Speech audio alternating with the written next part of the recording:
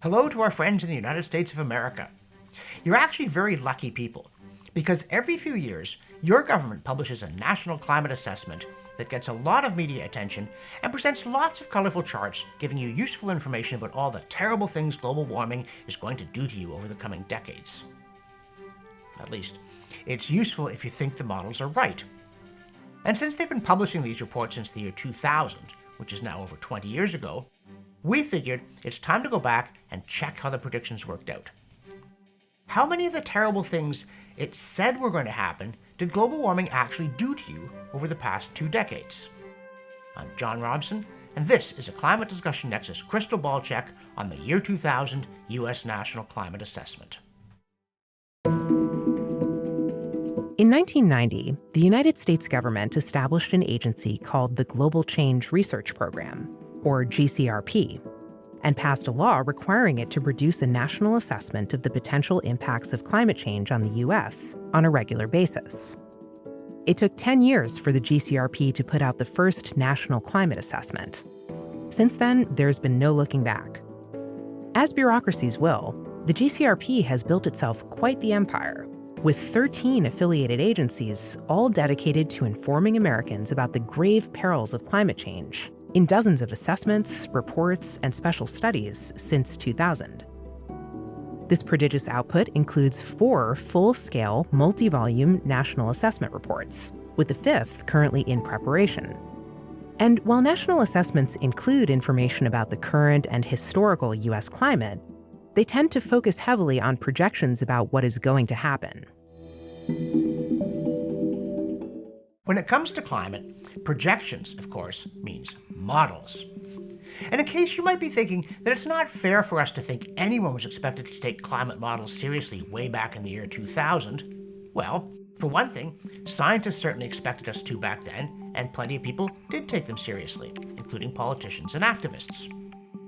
For another, it's not very sensible to say we should certainly believe their later predictions, which we can't yet test, because their earlier ones that we can test were obviously rubbish.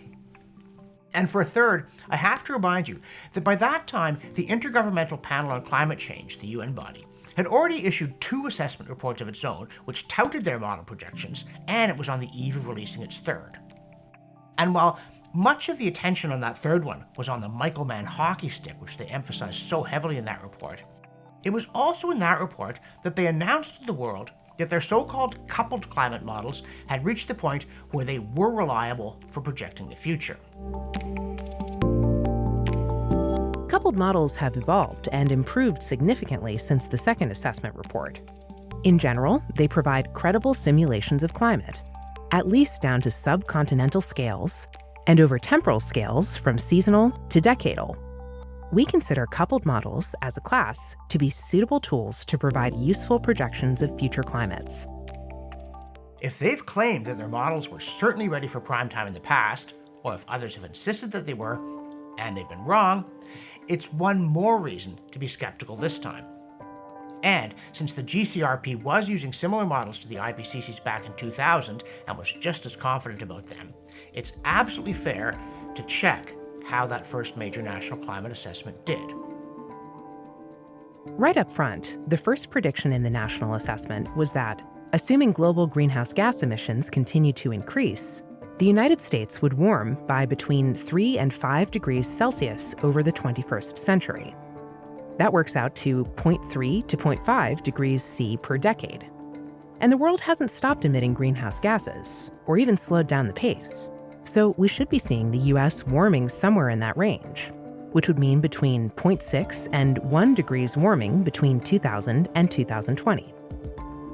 The data to evaluate that prediction comes from NASA's Goddard Institute for Space Studies, which publishes an annual estimate of temperatures over the continental United States, derived from a large network of weather stations all across the country. The NASA data shows that from the year 2000 to 2020, the U.S. warmed by just under 0.2 degrees per decade, less than 0.4 degrees in total, which is well below the low end of the model projections. And now, a word from our sponsor, and that's you. Because at the Climate Discussion Nexus, we're dependent upon support from our viewers and our readers. please go to our donate page and make a one-time pledge, or if you can, a monthly one. I'm not talking a lot of money, though. If you've got it, we'll take it. $2 a month, $3, $5. That's the sustaining funding that we need to produce these videos and our newsletter. And now, back to me. Even that 0.2 degrees per decade over 20 years is not a particularly robust trend, because 2000 was unusually cold and 2020 unusually warm. If we back the sample up just one single year and look at the change from 1999 to 2019, the figure is half that, 0.1 degrees per decade. Now, in case you suggest that we might be cherry-picking, we note also that the trend is not accelerating. If we start the sample in 1980 and look at the 40 years up to 2020, it's a little over 0.2 degrees per decade over those 4 decades, which means it actually slowed down slightly toward the end. If, that is, you believe these figures to a decimal place, which you shouldn't, given all the problems in the surface temperature record related to urban heat islands, and all the fiddling around with data to make the past look colder. The bottom line is, the US probably is warming very slightly, but far less than even the low end of those 2000 model predictions. And again, if you're going to suggest that the predictions we can't test are way more reliable than the ones we can, they too predict fairly rapid warming that we know did not happen. Climate and climate projections aren't just about temperature. The 2000 National Assessment also had a lot to say about precipitation. For each region of the country, they presented forecasts based on 2 different climate models, one from Canada and one from the UK. And we can check out how the models did by comparing them to the records shown at the RainSphere website, run out of the University of California, Irvine, which summarizes satellite-measured rainfall trends from 1983 to 2020 for most locations around the world. In the Northeast, the Canadian model predicted slight positive trends, while the UK model predicted large positive trends, as in a lot more rain and/or snow in a region that, the leftmost part of the chart shows, had seen an irregular increase in the 20th century. What really happened? On the RainSphere map, blue indicates an increasing trend, while red indicates a decreasing trend. And if there's also diagonal shading, it means whatever trend was present wasn't statistically significant in that location. From 1983 to 2020, the data show the Northeast mostly had negative trends in rainfall, but they weren't statistically significant.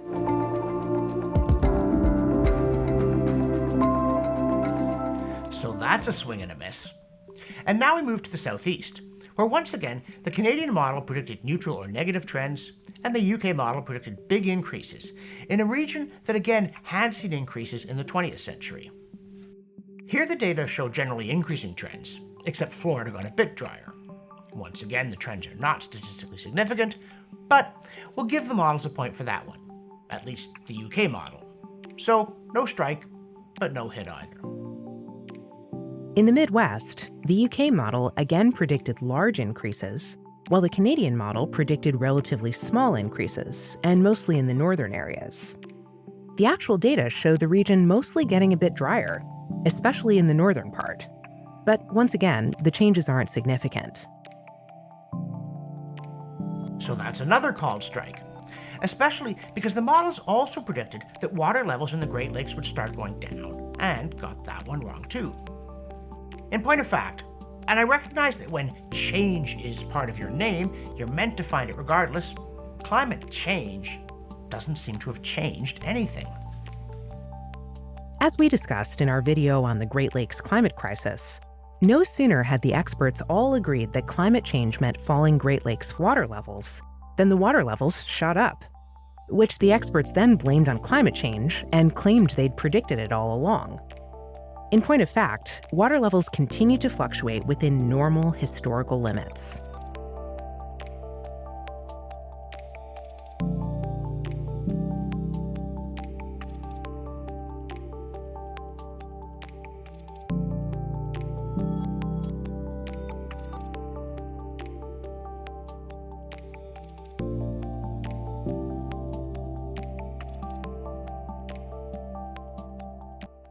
We now move to the Great Plains. The Canadian model said Texas, Oklahoma, and Kansas would dry up, but it would get a lot wetter as you move west to Arizona and Utah.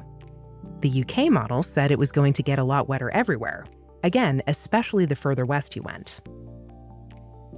The data show, drumroll please, every part of the region got drier, and the drying was more intense the further west you went. In fact, Arizona, New Mexico, and Colorado all had statistically significant drying trends. And no doubt, some climate expert somewhere is telling the local news station not only that it's a sign of anthropogenic climate change, but that they predicted it all along. Moving further west and south, both models predicted Nevada and California would get a lot wetter. But according to the satellite data, nothing much changed. California got a bit drier and Nevada a bit wetter, but the changes weren't significant. Finally, we fly up to the Pacific Northwest, where both models said they're in for more rain, especially in the southern part of the region. Again, predicting a continuation of 20th century patterns due to dramatic changes in climate. And the satellites say, nope. Except for a bit extra in Montana, the Northwest got a bit less rain overall. So, out of 6 regions, the models got the precipitation changes dead wrong in 5 of them. They'd have done better by flipping a coin. Which, it turns out, they knew at the time. Dr. Patrick Michaels, now with the Competitive Enterprise Institute, is formerly a research professor of applied climatology at the University of Virginia, and he served as an expert reviewer for the 2000 National Assessment. As part of his analysis back then, he took the Canadian and UK model runs for the continental United States over the previous decades and compared them to observed data. And to his surprise, he found that the models fit the data worse than a table of random numbers. So, he notified the report's lead author, a US government scientist named Tom Carl. We spoke to Dr. Michaels about what happened next. You spotted a problem with the computer models, and you did communicate this to Tom Carl. What happened there? Well, one of the things I wanted to look at, they chose 2 computer models. They had a choice of 14 models. And the model they used for temperature, which was the Canadian model, had the largest temperature changes in the United States for the 21st century of all the climate models that were available for the report.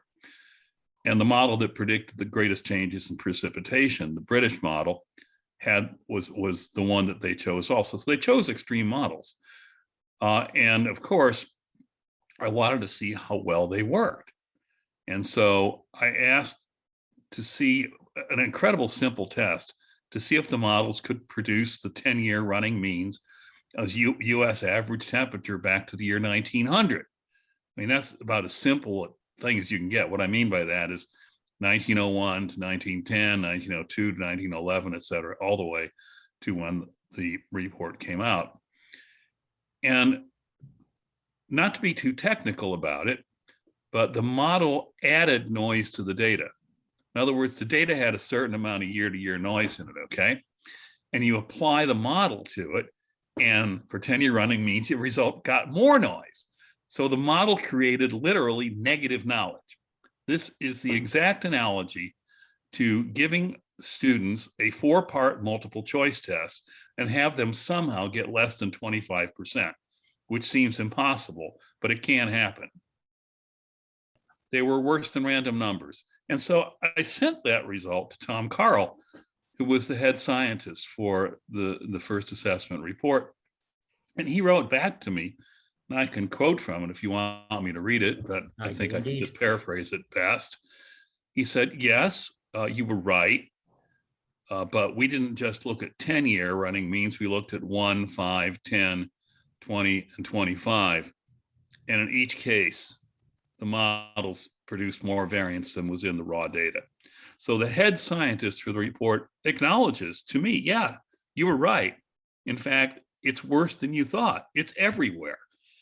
And to go ahead with that report, I mean, I'll use a word, not a pleasant word, but that's scientific malpractice, because it is exactly equivalent to medical malpractice in prescribing something that you know either is not going to work or is going to harm the patient or is going to work in the opposite way that it was supposed to.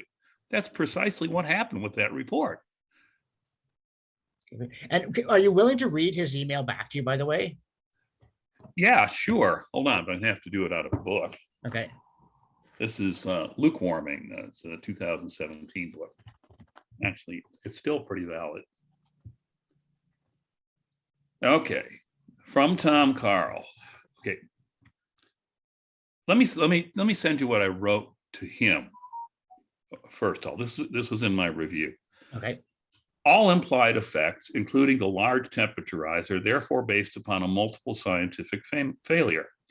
The National Climate Assessment's continued use of those models and that approach is a willful choice to disregard the most fundamental scientific rules. And that they did not find and eliminate such an egregious error is astounding.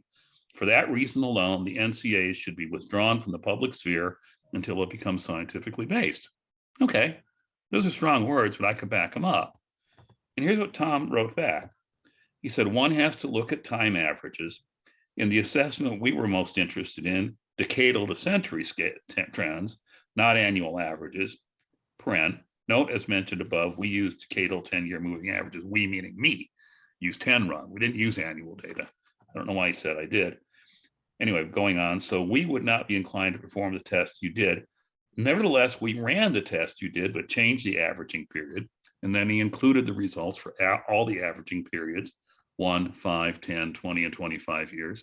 And he provided graphics that I kind of modified a little bit to make them more readable. And you can see that the variance increases when you apply the model rather than decreases. That's a hallmark of a failed model. It's a model that you shouldn't use to project anything. Okay, and so is this a smoking gun? No, it's a mushroom cloud, obviously. And that was just the beginning. I mean, we had the second report that was so bad that I can find something wrong in every paragraph. And I wrote a multi-thousand page document that looks just like it. Hold on.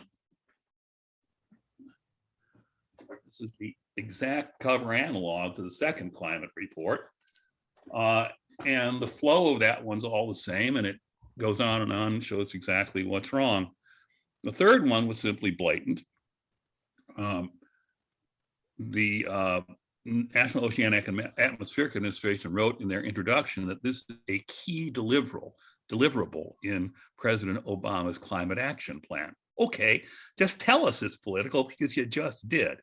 And I can go on that. But let's talk about the major prediction from the first assessment report. After all, that report was a 2000 report, released in 2001.